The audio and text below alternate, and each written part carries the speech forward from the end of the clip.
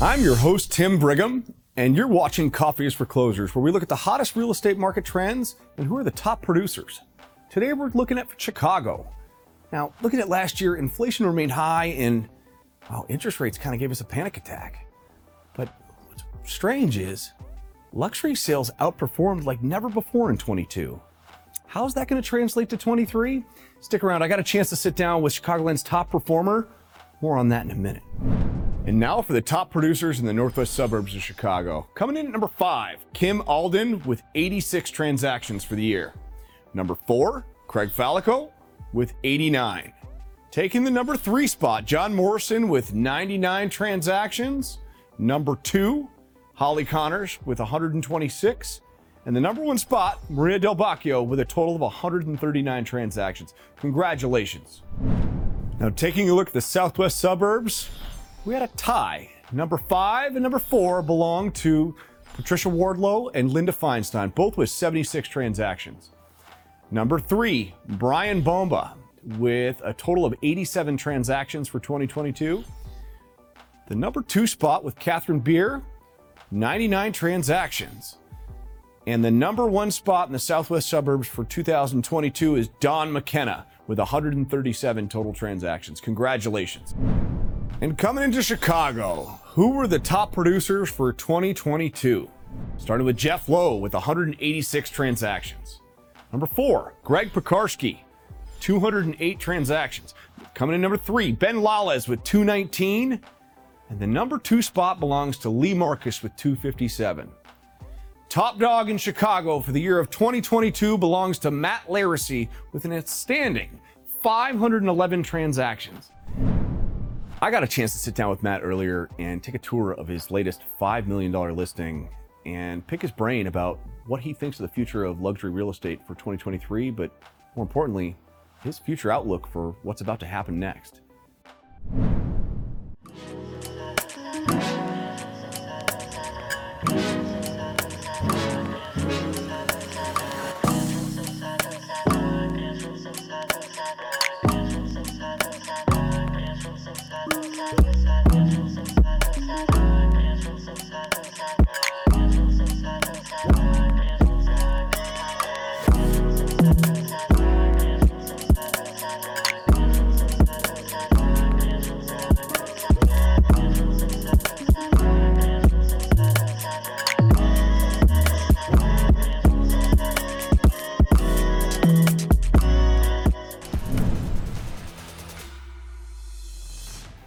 Welcome to Coffee is for Closers. My name is Tim Brigham, and today with me is Matt Laricy, top producer in Chicago for 2023 and multiple years running. But for those of them that don't know you, Matt, please introduce yourself.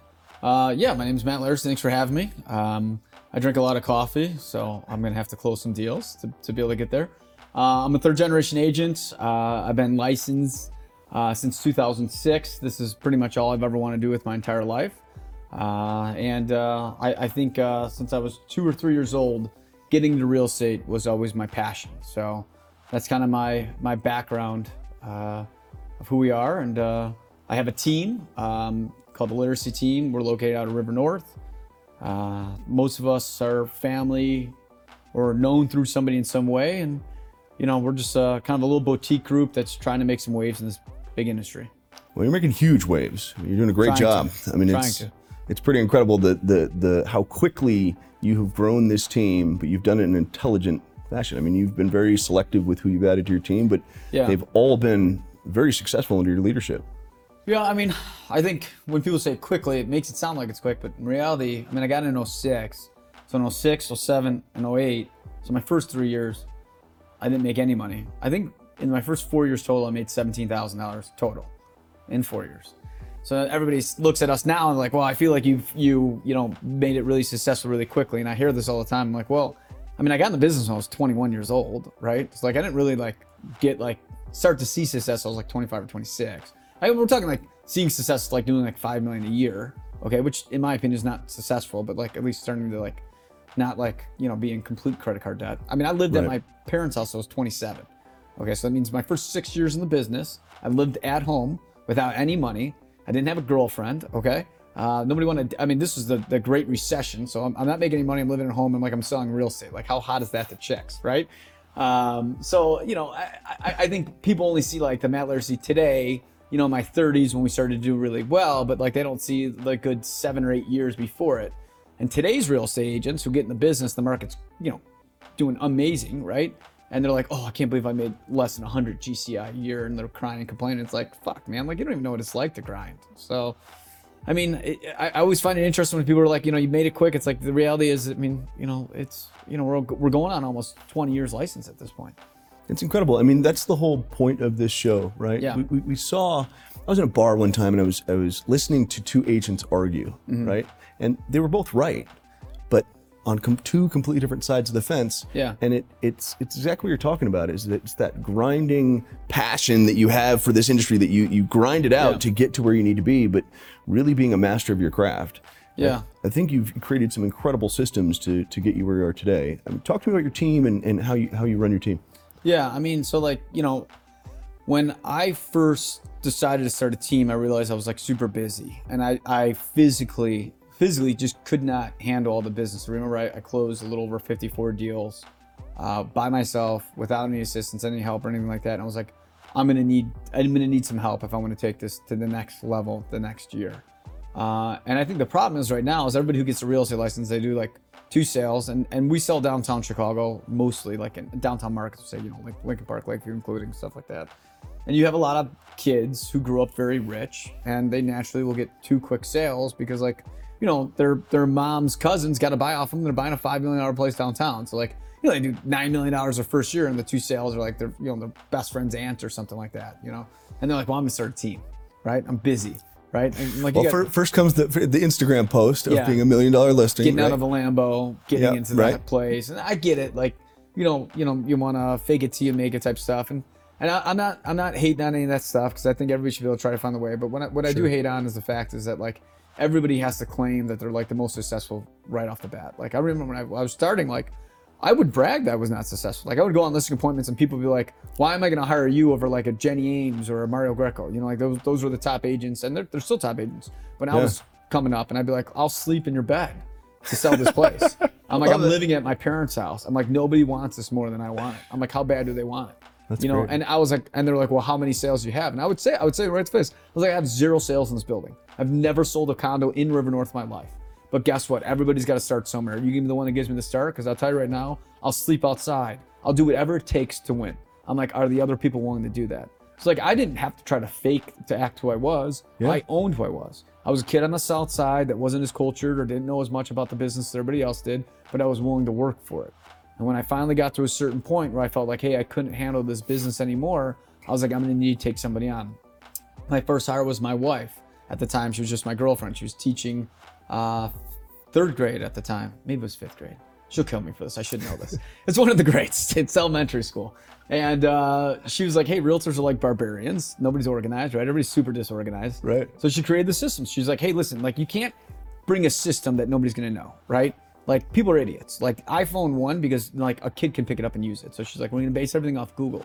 It's very easy. It's very simple. And she's like, we're going to color code stuff. When you color code stuff, we're visual learners. It'll make people be able to adapt and learn it really quickly. So she built our systems. She was my first assistant. So she was setting up appointments in between periods. Okay. So I want to stop here. So you're telling me your wife, you didn't hire another company, you didn't jump into any of this. Your wife built your entire system off Google. That's incredible. She did, yeah. And then we worked together of what would work and what wouldn't work. And she started taking, you know, like the appointments on our listings and things of that nature. And it was a lot of trial and error. Like, I mean, like I'm not perfect. I mean, there was a lot of stuff we thought would work that blew up in our faces, and people like yelled at us or fired us about it. And there's a lot of stuff. And the other thing is like, I'm not like, I think a lot of people think I'm like super egotistical, which I'm not saying I'm like, I don't like, of course I'm like got a little bit of ego because I'm successful, and every person is going to have that. But I'm also like not too big of a person to like take constructive criticism or ask what I could do better, right? So in those first years, we'd be like, hey, just out of curiosity, like, do you like this system, to our clients? Like, would you like us to change anything? And after the fact, we would also follow up and be like, hey, listen, like what did we do right? But also, more importantly, what can we do to improve on? And I think a lot of our customers saw that I really cared about being the best. I don't think there's anybody who's ever met me in my life that didn't at least know that, like, as fucked up and crazy as I am, they're like, there's something about this guy that's just like kind of like on this path, right? Sure. And people would tell us, and they'd be like, hey, and they wanted to help. That was the best part. They'd be like, hey, listen, like, I thought you did this awesome, but like, what if you did this? And I think this would be cool if this happened. I'd be like, totally. And instead of like what most people do, right, when they start to get a little taste of success, like, oh, I could do everything, and I don't want to hear that. We're like, yeah, that makes perfect sense. Like, let's try to, warp the inner system. So she was my first hire to help us do that. And then I hired my older brother to help do some like odd jobs, like put up lock boxes and things of that nature. My brother was a bad kid. Like he was older, but like he has a little bit of a drinking problem. And so I had to fire him. And people think like, oh, do we not have a good relationship? No, I mean, it's fine. Listen, the guy, he didn't want to do real estate, like he just was like, I can make a couple bucks working with Matt, and didn't work. So we let him go. And then I took on my first 2 hires as salespeople. And we would work at my condo at Larrabee, out of my condo, while we tried to build a company. And then I took on my first assistant, and then I didn't let my wife go, but like my wife just didn't want to do it. She So what year was this that you were in? So 2013 is when I started the team. Okay. So think about that. Like I started in 06. I didn't start a team until 13. Yeah. Okay. So, and I didn't move downtown until 2011. So in 2006, I was living at home with my parents. I didn't move out until 2011. And you're starting in 06, so you're going through 08. Yeah. And then you're going into 13, right? Yeah. Which that's a big testament to who you are, because not a lot of people survived. Yeah. I mean, to me, I always said to everybody, like during the Great Recession, that like I won't get rich in money, but I'll get rich in knowledge. And I never understood in real estate that like there's really no, I mean, nowadays you have podcasts and books and all this other shit, you can, do whatever. But like when we were coming up, I mean, you had books. There was no, I mean, audiobooks were weird, but they're not like podcasts today and stuff like that. You know what I mean? So like I would try to read the books, but they're all bullshit. Like I don't need some guy that's never really sold anything to tell me what to do. Right. I'm a trial and error guy. I'm like a hands-on. So those, few years that were terrible. I mean, I didn't have any business anyways. Like I got in at the end in December of 06 when I got in. So 07 was like really my first year. So it was like, okay, I'm trying to figure it out. And then market blew up, and I sold on the south side of Chicago to start. That area got crushed. I mean, you had 3 flats that were going for 800,000, going for, 150,000. That's not a joke. Yeah. So it's like, that's, so yeah, we were trying to figure it out, and I had a will. I figured if somebody else can make it, so can I. So we were able to make it through it. But again, I didn't start my team since 2013. So when we see these kids today starting these teams day one, it's like the biggest problem I have and biggest advice I give to other people is like, how can you start a team and be the leader when you don't even know the answers, right? I mean, I can't tell you how many of these bigger agents that I talk with, and they don't like, they'll send me an offer for $550 with $5,000 back, and I'd be like, you're okay, so you got a $545 offer. It's just like, no, I offer $550. I'm like, well, you got $5,000 closing costs, so like it means it's $545. Right. And like, what are you talking about? It's $550, and they're screaming at me. I'm like, all right, listen, dude. Now I'm gonna be an asshole because like you're trying to talk down to me. I'm like, listen, like, there's $5,000. Where's it coming from? Like, are we shaking trees and this money's falling out? Like, it comes from my seller. They're like, yeah. I'm like, okay, so if my seller's giving you $5,000 and then you offer me $550, the price is $545, right? So if I'm explaining this and this guy's got a team of 15 people, right, how dumb are the people underneath him? I know it sounds bad, but it's like, you're gonna take on the stuff. So I think when people form these teams, and when we decided to form a team, my biggest thing was like, I gotta make sure that I know what I'm doing in and out, that I can answer every question on the business before I ever think about having somebody work for me, because I don't want them to look stupid. Right. But also, anybody that I take on my team is a Navy SEAL. Like, I'm not looking to take on an Army guy. I'm not looking to take on like a Marine. So a specialist. You're looking Correct. For people who are very specific in their trade. The right? best of the best. I want nothing less. And like, I'm not a more or I think a lot of people now brag. That's the other big thing is people are like, I got 50 people on my team. It's like, and people are like, oh, that's awesome. Like, you got 50 people on your team doing like 40 million. Like, what the fuck? It's like embarrassing, And it's usually, 1% of the 2% of the team that's actually doing something. Right. So like, I don't need a bunch of people who are going to do nothing and just maybe cause me more headaches, or more importantly, ruin my reputation. Because ultimately, every single person you have working for you is a reflection of who you are as a person. So when we hired people, when I decided to take on team members, that was really important to me, is making sure that 1, they had the same work ethics as I did. 2, that they fit the culture, like who we are. Like, nobody on my team, we don't like not get along. Like everybody gets along extremely well.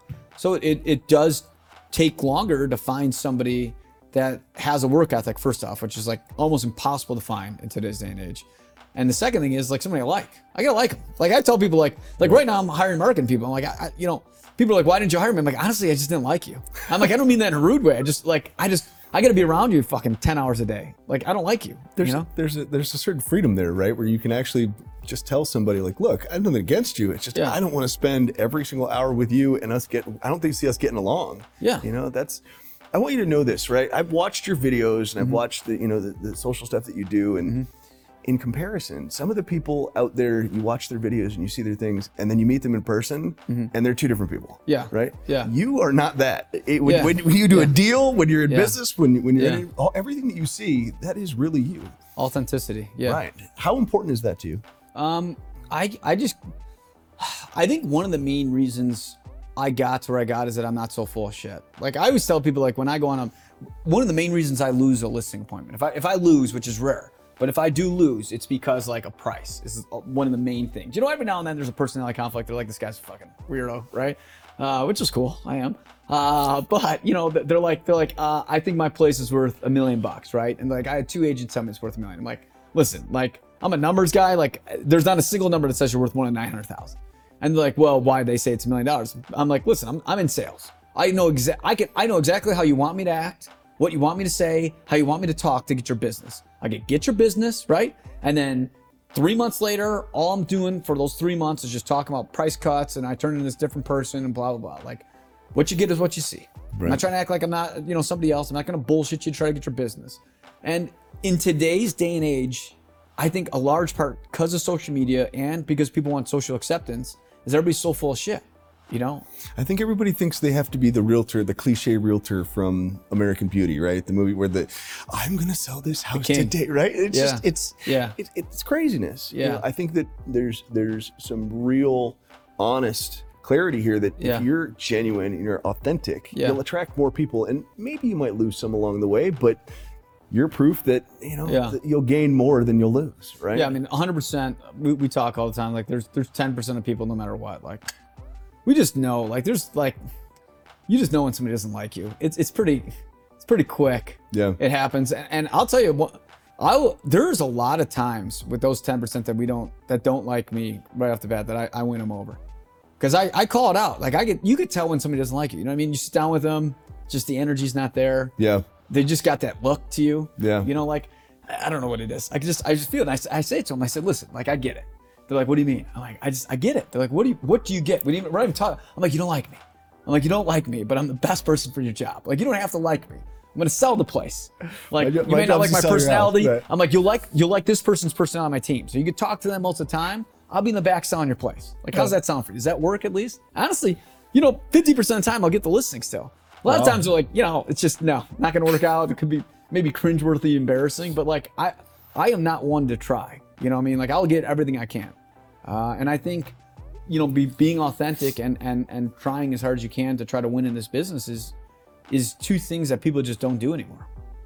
What do you think you see the biggest mistake agents make? There's going to be agents watching this, and for our audience, they're looking for your knowledge on how they can improve. I mean, there's a lot that I see that's wrong. One is education. Knowledge is power, right? Like people don't know the business. So it drives me literally. For any agent out here that doesn't like me, it's probably because I like lit them up, right? Because like people like walk around and they act this way, that this entitlement, and then they talk down to you, and it's like, listen, I'll get talked down to by you once. I'll let you talk down to me twice. The third time, like I'm gonna show you nobody can argue better than me. I really feel that I can argue better than anybody, and I have zero fucks about going for the jugular when you fuck with me more than twice. And one of the big things I see is this power of entitlement, and they have no knowledge in the business. So people, and I have it right now. I have people like, well, the market's failing, blah, blah, blah. I'm like, if the market's not failing, you don't even know what the hell's going on. How many months of inventory is in this location? How many units have you sold? Right. We had everybody in December. Right now it's January, end of January. I don't know when this will be released, but it's end of January. And if anybody's ever saw any of my podcasts, I've been talking for the last 3 months. I said, wait until January, February, the market takes off like a rocket ship, and every asshole realtor out there is gonna be telling me like, can you believe how hot the market is? I can't believe how hot it is. It's so crazy. And I'm like, I fucking told you it was gonna be unbelievably hot. This isn't rocket science. The same cycles happen every year. We're the most rent-heavy city in the country. Everybody's leases come due March, April, May, first part of June. People come back from holiday, they wanna buy. So demand goes crazy and there's no inventory. Happens every year, right? And every December, every agent's been telling me, it's a different market, Matt. And the market's not coming back next year. It's not. And they're screaming at me, telling me I'm a fucking moron. And then I see that same asshole in January, like, are you busy? Can you believe how busy it is? It's busy, right? It's like, you were the asshole telling me the market was going to come back. And what they're doing is they're showing their experience, right? I mean, typically that's an agent that, in my experience, doesn't have the 06 start. They haven't seen these cycles that continue to repeat themselves. You've called it every single time. But it doesn't matter if you have the experience or not. Don't project like you know what you're talking about and then try to belittle somebody with entitlement bullshit to say it. So when I talk to newer agents, it's always the agents who it's at like $4 to $10 million hitter. You know what I mean? Because a lot of the times the brand new ones, and I appreciate this. If you don't know what you're doing, like I remember there's a few agents that I know very well that when I was first starting, I didn't know. And I would ask them, be like, listen, you're right. This is my first transaction in this area.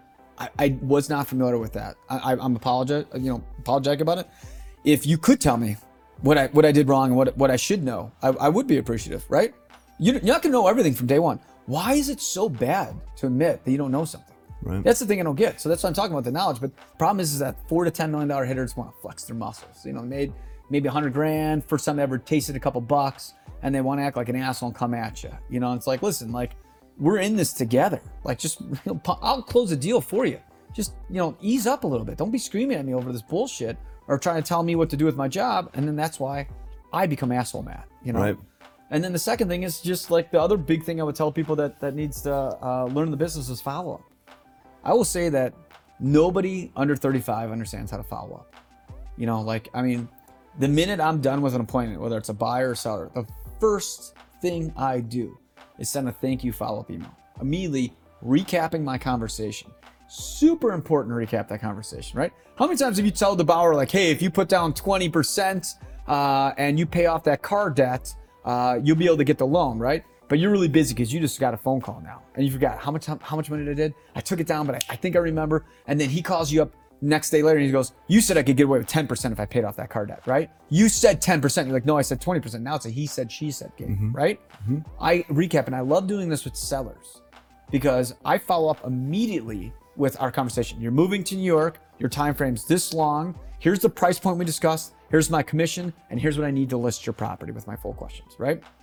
I do this for one for my own recommendation or remembrance, right, of understanding what happened. Mm-hmm. But two, so a month from now, if something happens, like, well, you said this, because this happens 50% of the time when people are following, like if the place doesn't sell. 50% of the time they come back and say, well, we listed at 500 under your recommendation, and now we're sitting. I was like, oh, well, here's a screenshot of the email where I said that we need to be listed at 450.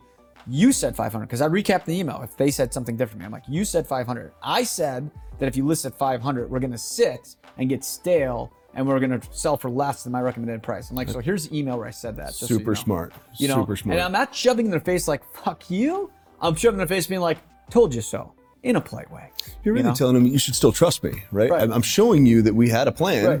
I still respected you enough to do yours, and look what happened. The reason I probably don't get fired as much as probably the average realtor is probably because, like, to show that I'm right, I have proof of why I'm right, And I send 2 emails a week to every seller I have, recapping everything.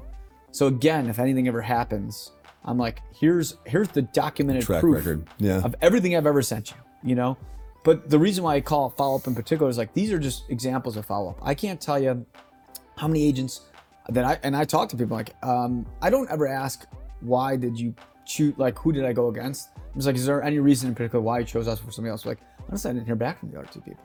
Like, there's no follow-up. Wow. Or like, I've been trying to get a hold of a person. I will tell you, there's been numerous times where I wasn't the person they were going to pick, buyer or seller. And they're like, we reached out to them like 4 or 5 times. It's like, we haven't heard back from them. You're blowing me up. Every day, I spend 2 hours a day, every day, 7 days a week. If I'm on vacation, if I'm, I never take days off for being sick, but whatever, no matter how busy I am, 2 hours a day, I follow up with everybody, every day, okay? So if you're an agent and you're listening to this, listen to what he just said. He's eating off your plate because you're not calling your client back. Right. Call your client back. Right. No, we preach this within my team too, is that you have to follow up. I think it's the biggest mistake that most salespeople make is they have an initial call and they assume something, right, and then they get busy with something else. So before we get into predictions, you said something that I would love to expand on. I see your videos that you post of your no days off. Yep. Right? Yep. Is that real? Like, do you really not take days off? I took 16 days off total last year, and 2 of the days, which I think are bullshit, because I had a kid. And I gave myself a full day off, but we went to the hospital at like 1:55, and the kid came out by, I think he was born 2:30 or 2:32 or something like that. And by like 3 o'clock, I was back in the Northwestern Lounge working till like 9 o'clock. Okay. Wow. But what do you? I always when people are like, well, you had a kid, but it's like the reality is, kid comes out, they wrap him up, and then they take him, to that whatever they do all the shit they got to do to him. Yep, your wife is beat to shit, right? They're like, I don't know about you, but my wife's like, listen, get the fuck out of here. Like, I don't want to see anybody. I'm tired. Yeah. I just pushed this thing out of my body. You're in a room like this. This is what you're doing. You're sitting in this room on this uncomfortable bed. So so I was like, okay, got my computer. I went in the lounge. Actually, I got her car. I went to my condo, got my computer, went back to the hospital, and I just went in the lounge and worked. But that was one of the days off. The second day off was the next day in the hospital where I worked in the lounge the whole time. So like my point is, like, there was never a single day while I was in Chicago not working an entire day. Wow. I took 4 days off. I do every year. I go to Napa. I did a 3-day trip to Florida with the kids. Again, I don't know if I'd call that vacation when you travel with 2 kids and a pregnant wife at that time. And the other times was Christmas, Thanksgiving, Easter. It was like major holidays. Wow. So yeah, I mean, I will never take a day off. I frown upon it. In fact, you get belittled in my office big time. So I was going to say that there's a little, you're like, it's bullshit, because it sounds like it got brought up in a meeting like, well, this day counts as a day off. 100%. You were gone for a little bit. 100%. So so I was like, they're like, you're getting a full day for that 2 o'clock. I'm like, well, it was a Sunday and days off start at 4. And they're like, well, it just became the big thing. I'm like, just put a full day down. Day down. But like my assistant's going to Florida this weekend. I'm like, who the fuck told you could go to Florida? You know what I mean? Like, you are publicly shamed when you take a day off. And people nowadays, I get it. Somebody out there's gonna be like, it's about balance. You're not doing it right. Get the fuck out. Balance is such a millennial word. It's such a bullshit word of what people tell themselves because they don't have the energy or drive and they burn out. I don't burn out. I never felt burnt out. I don't feel like I'm not waking up every day like a man on a mission. Okay. Like, I want to work. I will take your lunch because you don't want to do it. But this whole thing of that I could be successful by working less is all bullshit.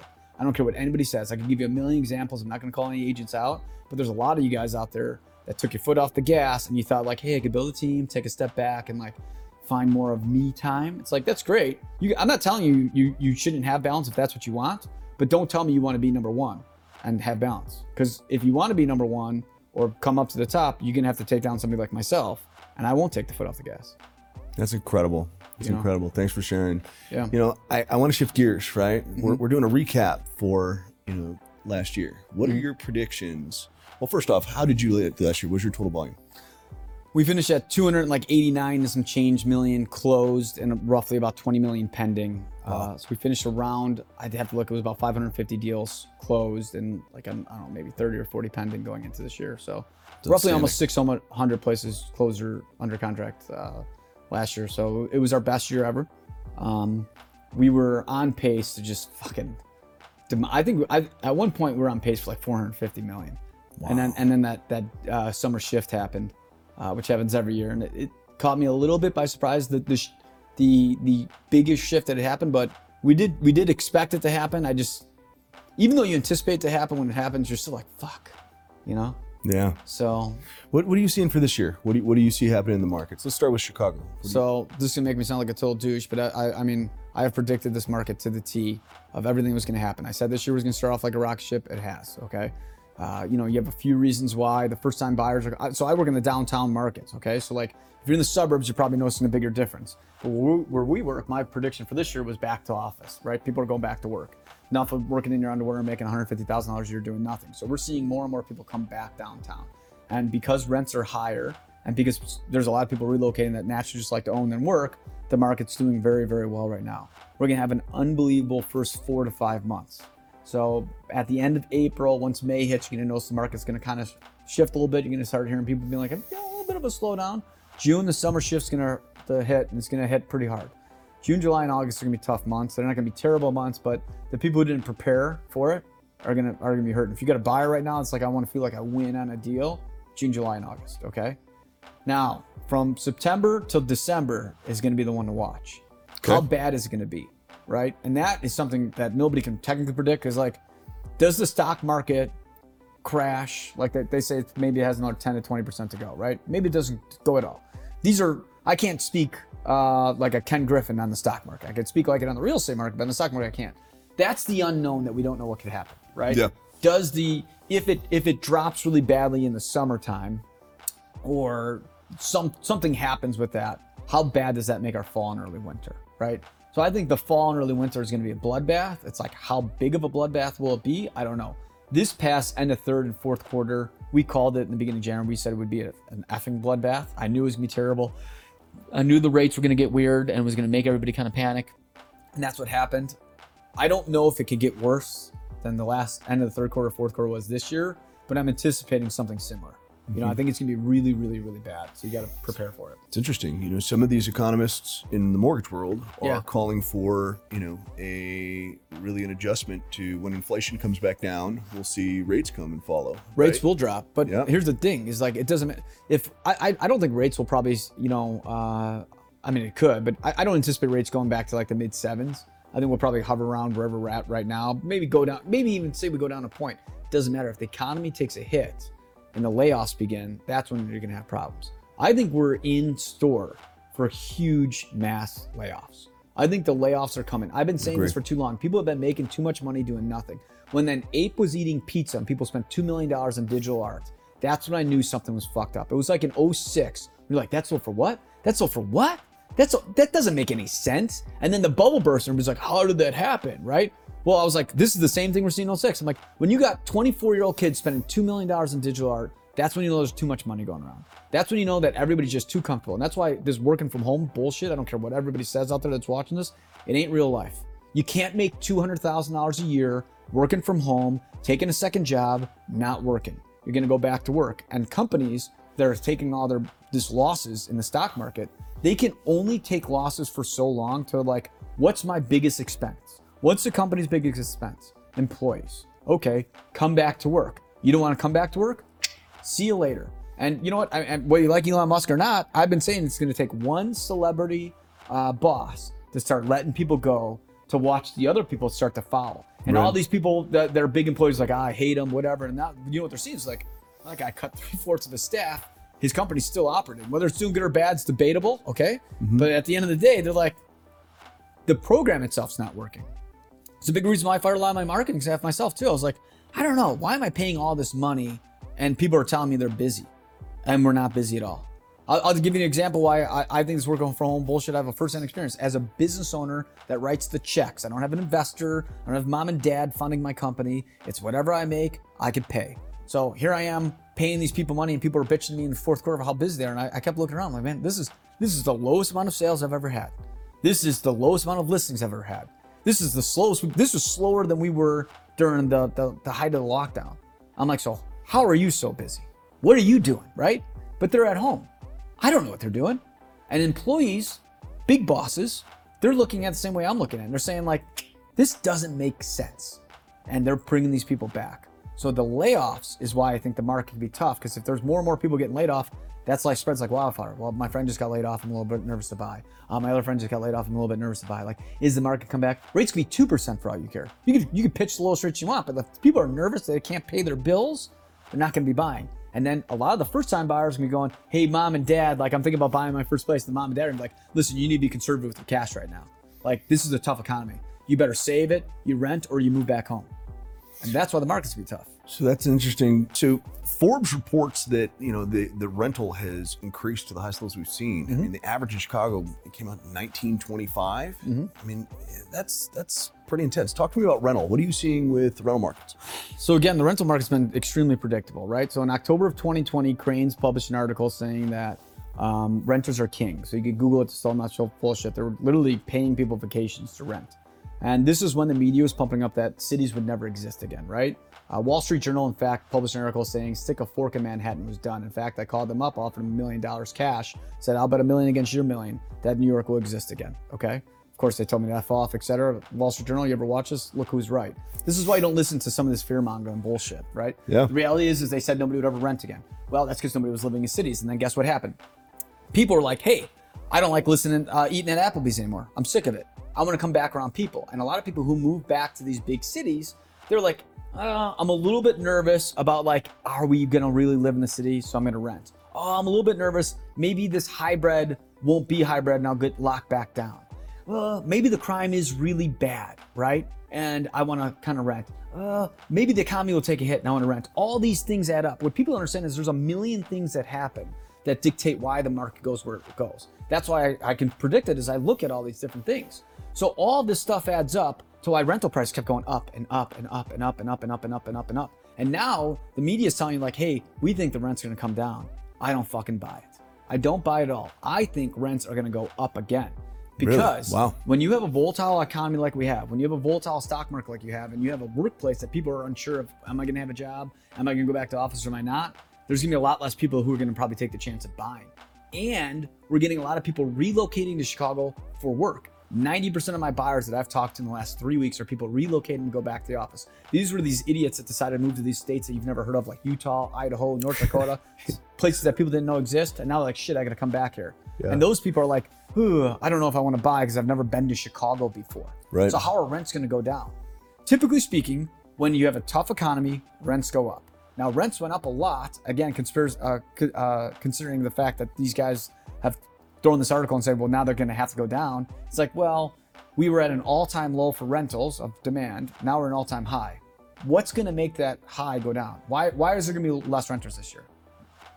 What's the answer? That means the only thing that I would think that would cause that to happen is if people started to leave. But to your point, it looks like the demand is here and that it'll just going to continue and get worse. But now I didn't go to Stanford or Harvard. I went to Eastern Illinois. Okay, I call it the Harvard of the Midwest. Okay, I got like C's and D's in college. Okay, so I'm not the smartest guy in the room.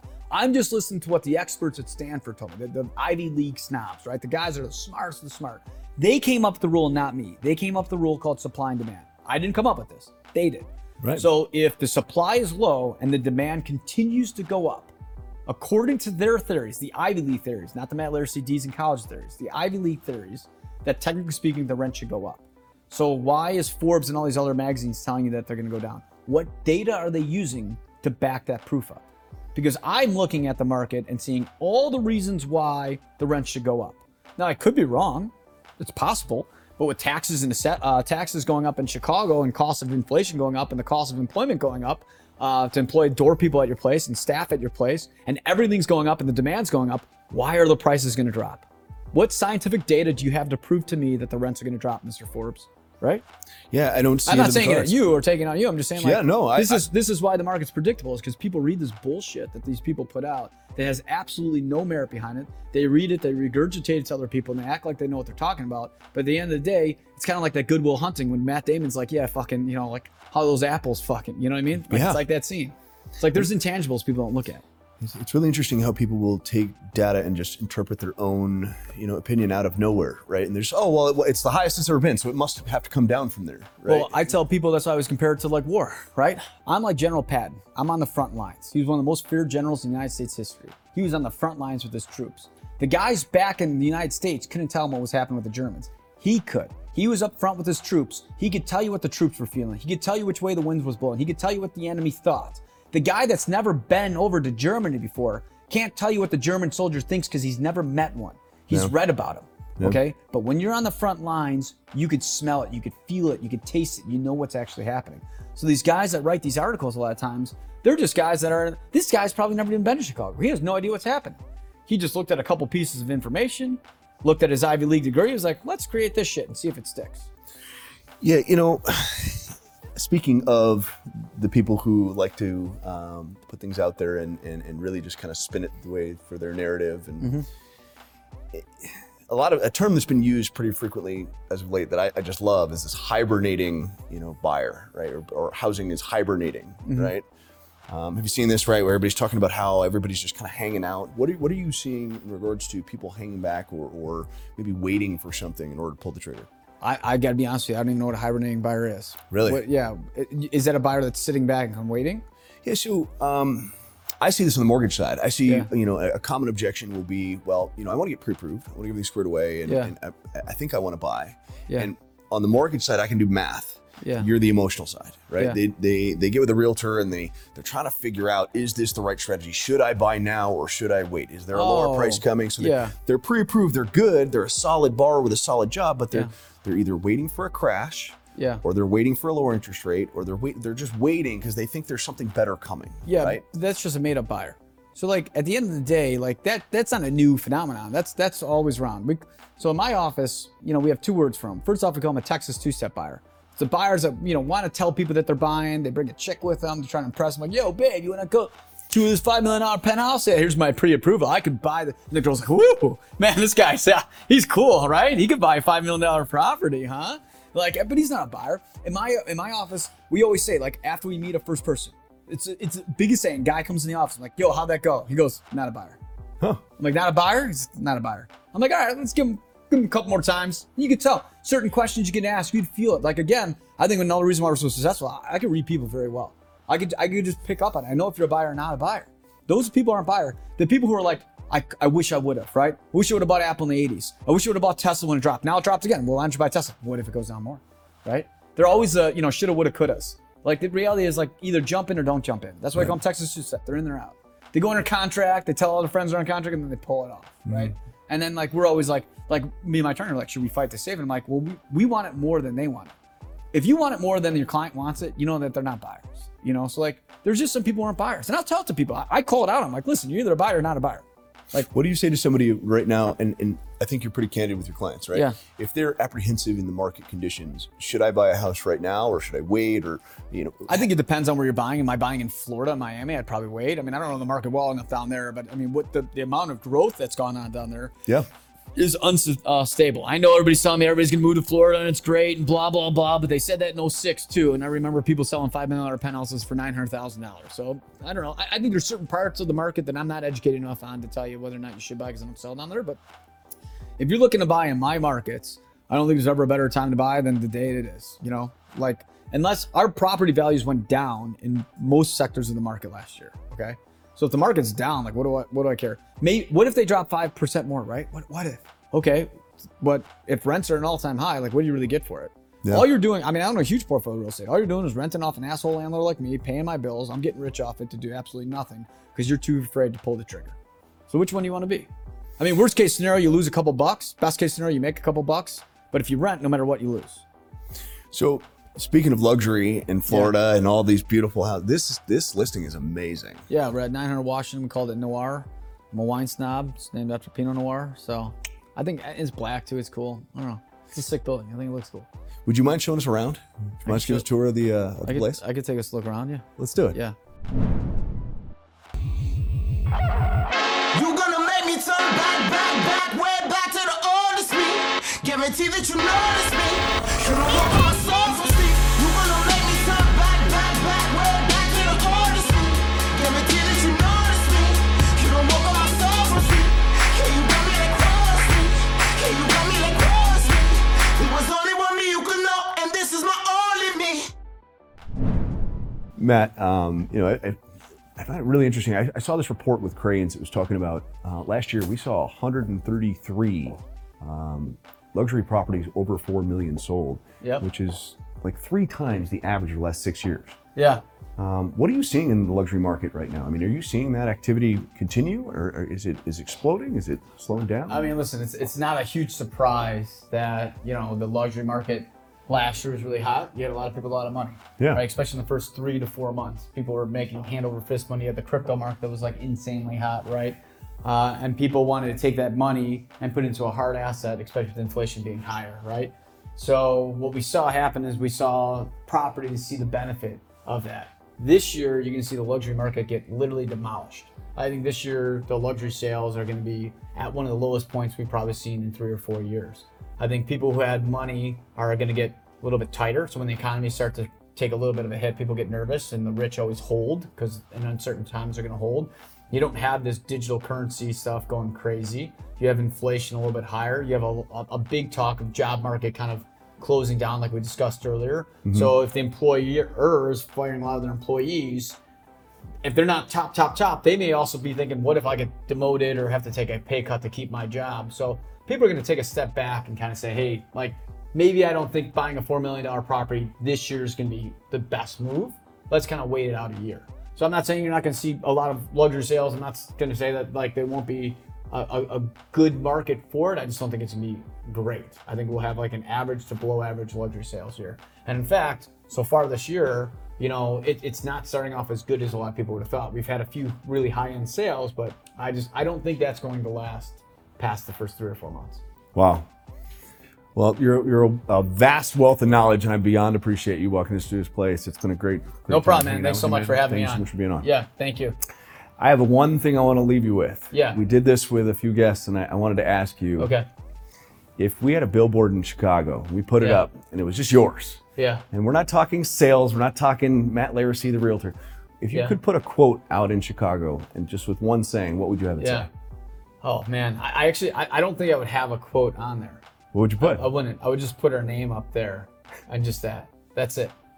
Just that. Because here's the thing: people are like, what is it? I don't know what that is. Like I saw that. You know, that's it.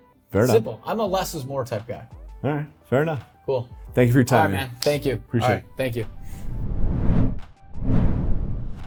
That does it for this edition of Coffee is for Closers.